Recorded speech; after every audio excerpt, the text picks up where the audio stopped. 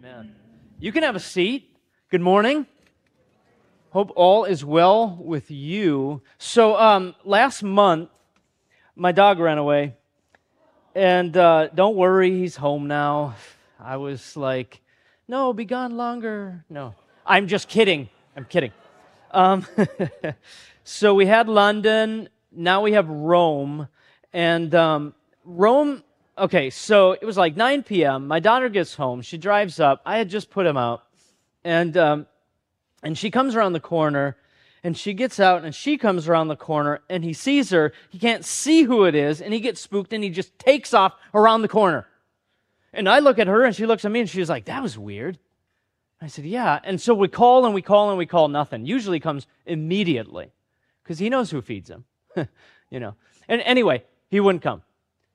Much time has passed. It's the middle of winter, so, like, you know, I just let him out. So, like, I've got to put on a coat, maybe some boots, because he tore off to the backyard. There's no fence back there. There's lots of other backyards to run through.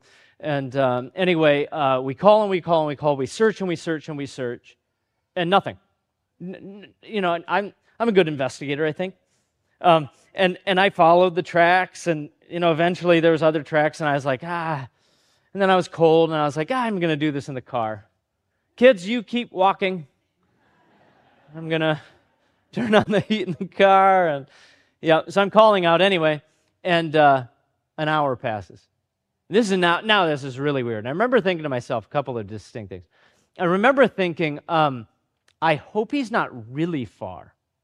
Like, for all I know, he's, you know, hiding somewhere and not far away, but maybe he's really far. I mean, it's been a really long time. And then the second thought I had was, does he know the way home? I mean, I thought this a number of times. Like, he's only a year old. Like, does he even know where his house is? I know he can smell and all that, but like, does he know how to get home? And what if he gets really far and then doesn't know how to get home? And I kept thinking that. So an hour passes. I call animal control. Bloomington was great. Anyway, another hour passes, and it's late.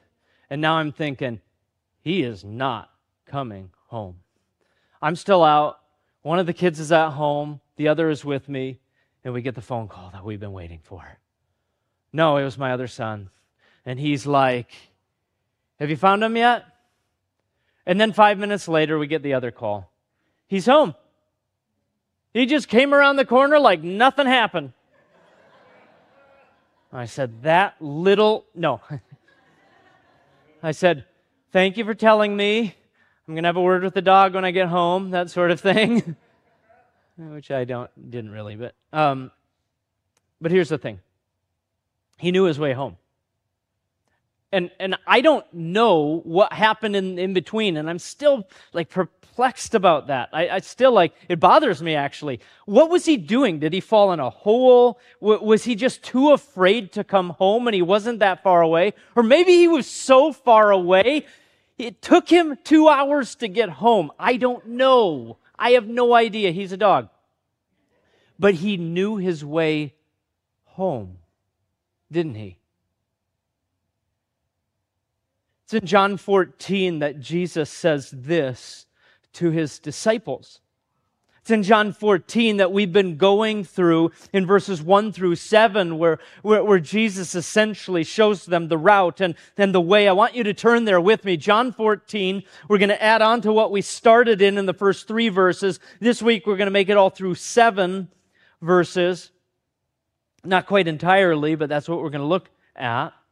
Let me just say as you're going there, John 14, 1 through 7. So last week, as we kicked off this new sermon series entitled, His Heart, Our Home, we established a few things that are very important for everyone to know if you weren't here. Number 1, this world is not our home. In fact, heaven is not our home. Jesus goes to prepare a place, but heaven is not the home. Our home is with the Father. It's in the presence of the Father. Heaven is nothing without the presence of God. Our true home is with Him. And that means belonging and contentment are found in Jesus. And He is the point, and He is the reason for our existence. And this must inform the way we live and the way we live as a church body. And so that's what the sermon series is all about. Now continue in John 14. Again, I'll start at verse 1 just to catch everyone up. Let not your hearts be troubled, Jesus says at the Passover celebration with his disciples in the upper room. Let not your hearts be troubled. Remember what we had talked about last week, that they were legitimately troubled for everything that they had become, and everything in their lives was now tied to Jesus. And then he says, well, I'm going to leave. I'll read that for you. He says, let not your heart be troubled. Believe in God, believe also in me. In my Father's house are many rooms. If it were not so, would I have told you that I go to prepare a place for you? And if I go to prepare a place for you, I'll come again, and I'll take you to myself, that where I am, you may be also. And verse 4, and you know the way where I'm going. You know. Understand that what we read in John 14 is a continuation of a larger conversation, one that began in chapter 13. Jesus is saying to his disciples, yet a little while and I'm with you. You will seek me, but where I'm going you cannot come. To which Peter says, just as Thomas questions it, Peter says, Lord, where are you going? Jesus answered him, where I'm going you cannot follow me, but you will follow me afterwards. In other words, not now. Not now.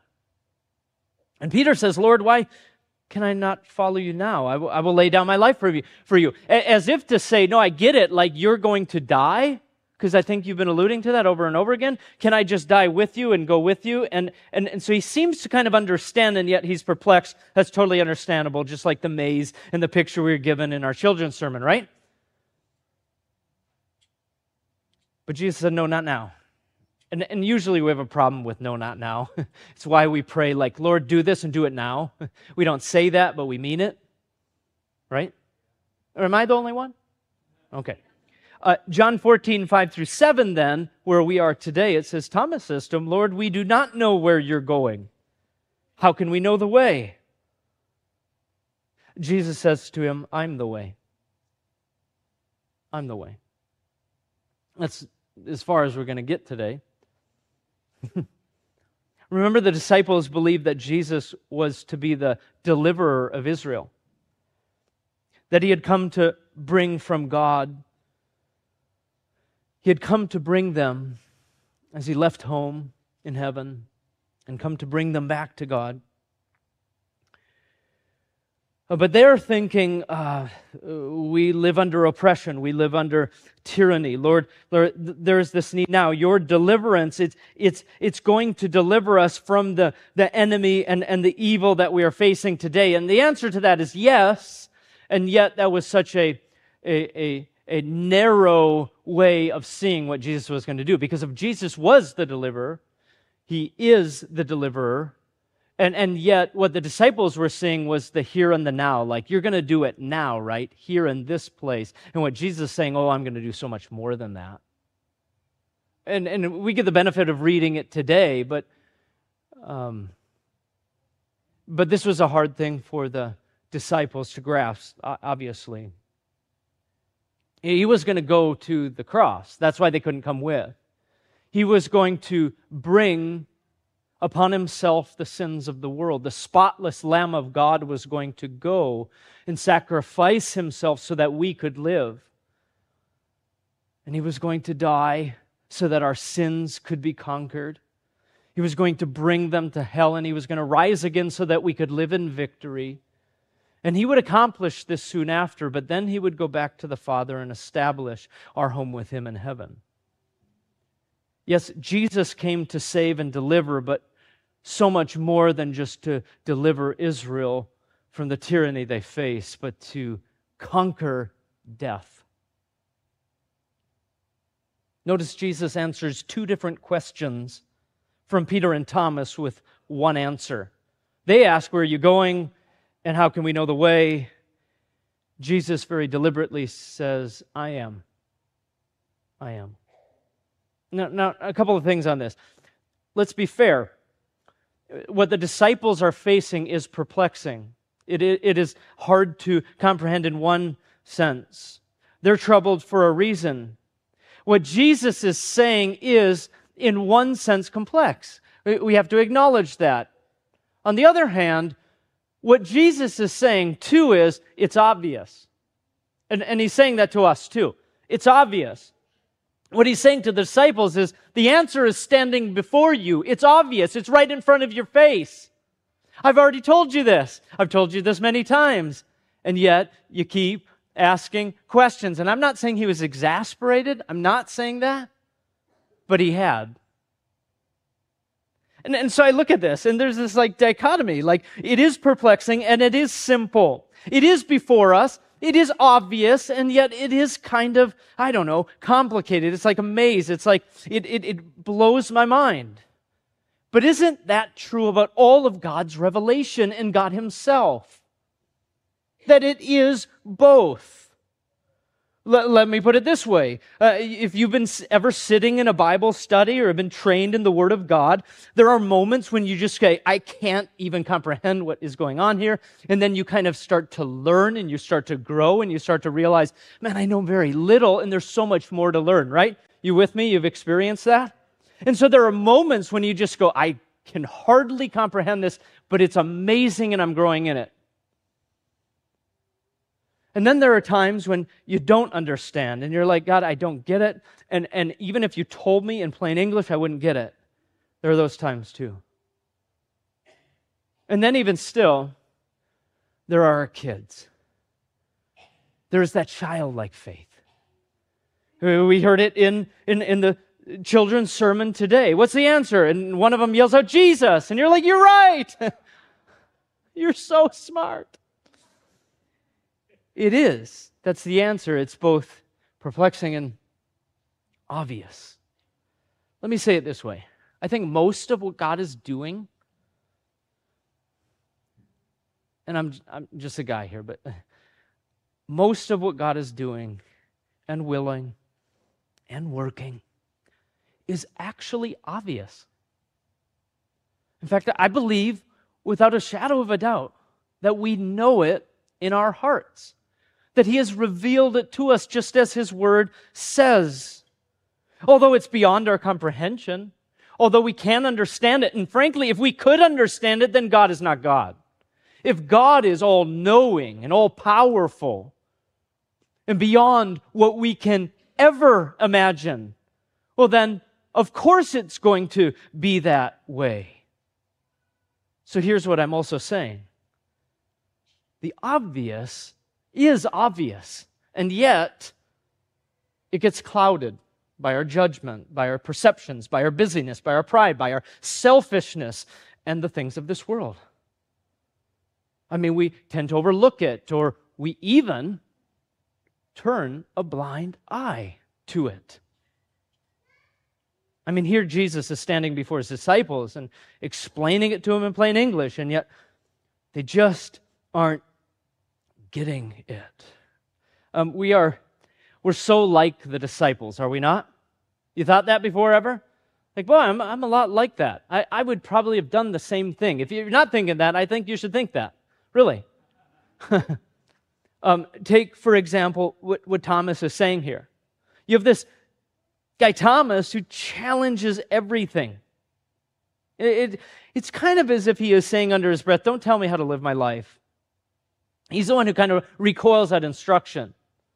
Later on in the upper room after Jesus' resurrection, he says, I'm not going to believe it until I see the nail-scarred hands. That's Thomas. The answer is obvious, but I have to challenge it because I want to be in control. And if it doesn't seem like it makes sense to me, then it couldn't be true. And I'm not even saying that's bad. I think most of us do that with one thing or another. What I'm saying is who are you placing your trust in? Who is Thomas placing his trust in? It could only be himself. Oh, if Thomas would fit in today's world. Oh, hey, trust yourself, man. You can only trust yourself, Thomas. And Thomas would be like, yep, I'm doing that, right? Yet that doesn't get Thomas any closer to peace in his heart. We see the same with Peter. Peter, who tends to let his emotions get the best of him. I wouldn't be like that, right? Oh, come on now. He's very reactionary, quick to speak, quick to anger, loyal to a fault. At one point, as Jesus is leading the disciples, he comes out to them walking on the water, something that I can't understand.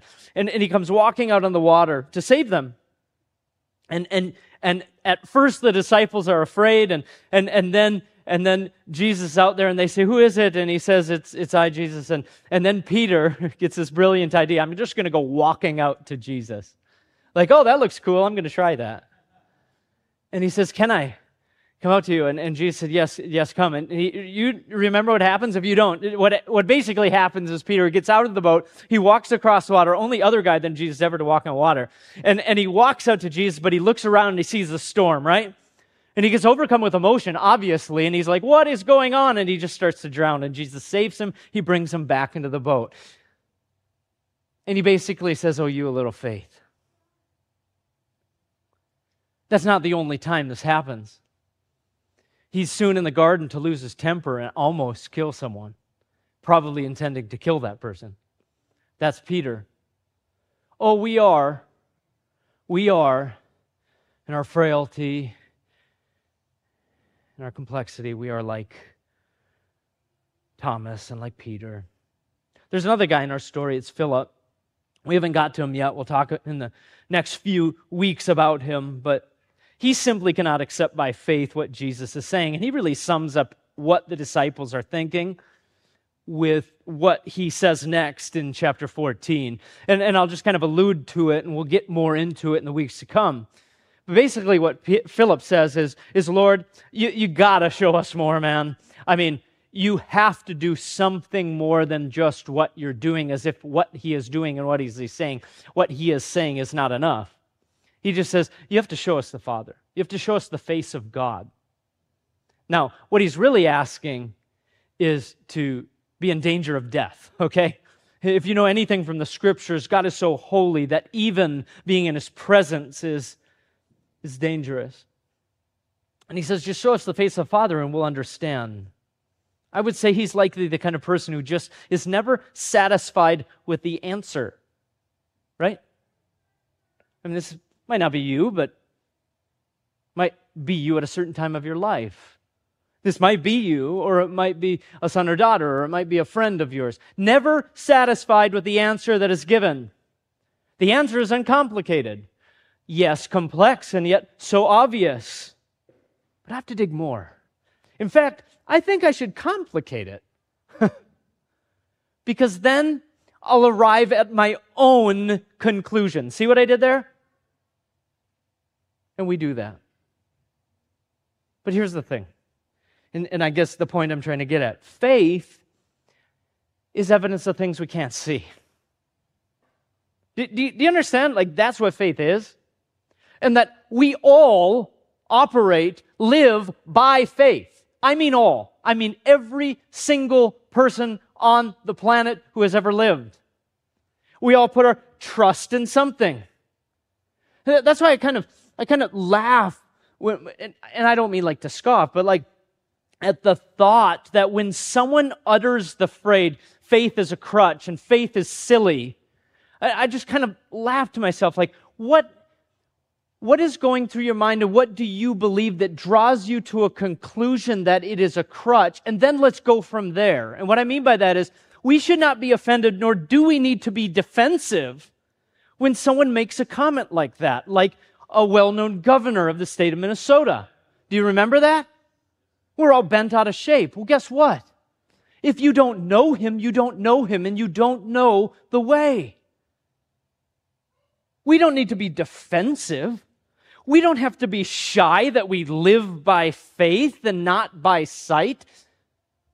Why can I even say that? I don't live in the distant past. I only live here and now in the present, and I don't see the future. Not even to mention, I don't know everything, and neither do you. And neither does Jesse Ventura. Right? We all live by faith. And this is what Jesus is telling his disciples. Don't be afraid. Not only of what you're feeling or what you think will happen, or of anyone else. How does Jesus answer the question? I've already answered this because it's obvious. I am. I am. I need to hear that again today. I am. First, this is one of the 7 I am statements of Jesus.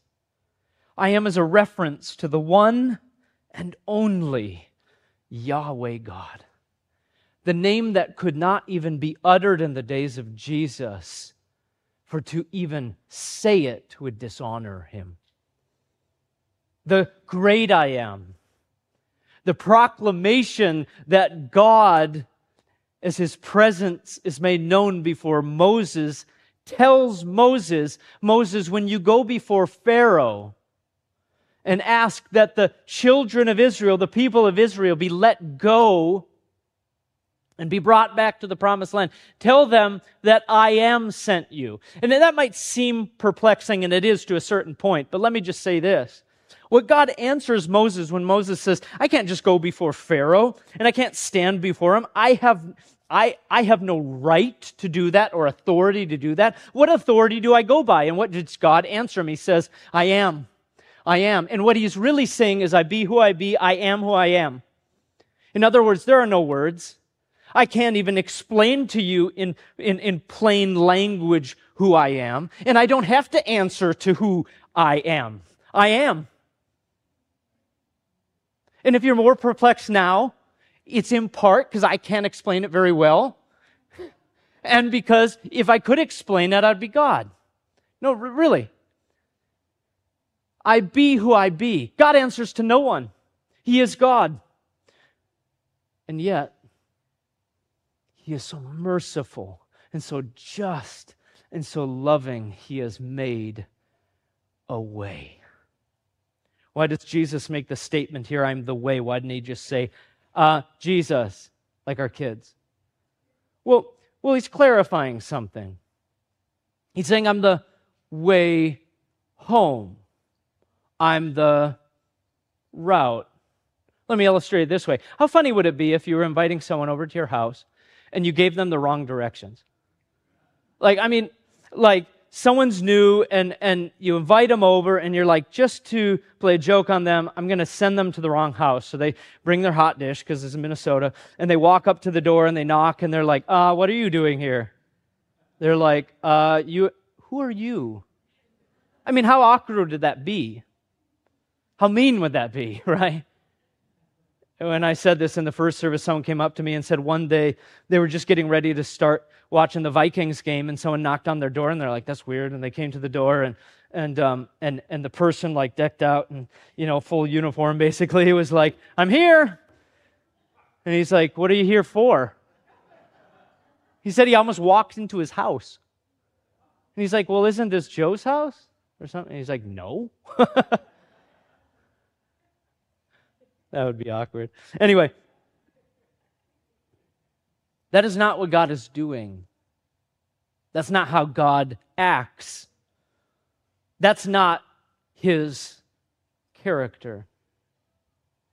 We know the way home. This is what Jesus means in verse 2 when he says, in my Father's house are many rooms. He's got space for all his kids. If it were not so, would I have told you? Like, I'm not kidding. I'm not fooling. I don't play games. I actually do make clear what is very, very complex. Way here means route. Just as he called the disciples on the shores of the Sea of Galilee to come and follow him, he again tells them the path. He says, the path is with me. The difference is these last 3 years as you've been following me, you can see me with your eyes. You can touch me with your hands. You can smell me, the whole thing. And as you've been walking with me and I've been teaching you, I have been preparing you for what comes next. The day in which I will leave you. Not leave you, oh, my Spirit will be with you. But the day that I go back to the Father and prepare you again a home. But in the meantime, I have a responsibility for you, church, to continue to follow me. Oh, I'll keep guiding you. But what will happen? Tell us what will happen next. No, you would ruin it. Keep following. Keep trusting. Understand that this is the only right path. Why? Well, you can't understand it all, but because I'm the only one. I am the only name under heaven that has ever come from heaven to earth and made way back to the Father. I am the only one who is worthy to conquer sin and death. I'm the only one who has taken your sins upon myself. I'm the only one who has risen from the grave, and I declare to you that victory is only found in me because I am the only way to your home. It's what you've been missing. It's what you're homesick for. It's what you desire. And you know it. You know it. But I want you to follow. Follow me. You know what Jesus is talking about is the deepest questions we have in life. What happens when we die? What about the spiritual world? Lord, what is my purpose? And the simple answer is, it's me, Jesus. And yet there's so much more He wants us to grow and learn and know. But that requires obedience. And so He's calling each one of us to this place in His presence, made possible by only Him, where He's offered to us His righteousness and His peace and His joy. And it's hard and confusing at times, and yet it's obvious. And so I just want to remind you, church, and I want you to just, in a way of responding to what's being said, I want you to just bow with me as I pray. I want you to hear this from, I believe, the Lord, a message of encouragement, but also a message of challenge. So if you would just bow your heads with me, just so that there's not a lot of distractions. There's a lot going on in our days today, but let's just lay that aside for a moment and just acknowledge what Jesus is doing, what He can do, and what He wants to lead us in. And so I just want you with a bowed head and an open heart, just to hear these words, that God loves you and He cares for you, and in fact, He has made a way from the very beginning. And you know it in your heart, and yet sometimes you recoil and you press against it. Why? Because it's our very nature. When sin entered the world, it destroyed all of this relationship with God. And God, we acknowledge this. We also acknowledge that You are the only way, because sin doesn't just make us terrible people or just not too bad of people, that sort of thing. Sin kills us. Sin only offers death. We're dead in our trespasses and sins. And so there's no way home without You. We're dead. And so, Lord Jesus, we acknowledge You as the only one who can make us alive. We surrender our hearts and our lives to You. Both the salvation work that You will do in and through us when we accept You, Jesus, as our personal Lord and Savior, and also the work that You're doing and willing each day of our lives. So, Lord Jesus, we surrender that now to You as we respond in faith, trusting our lives to You. We pray this in Your holy name. Amen.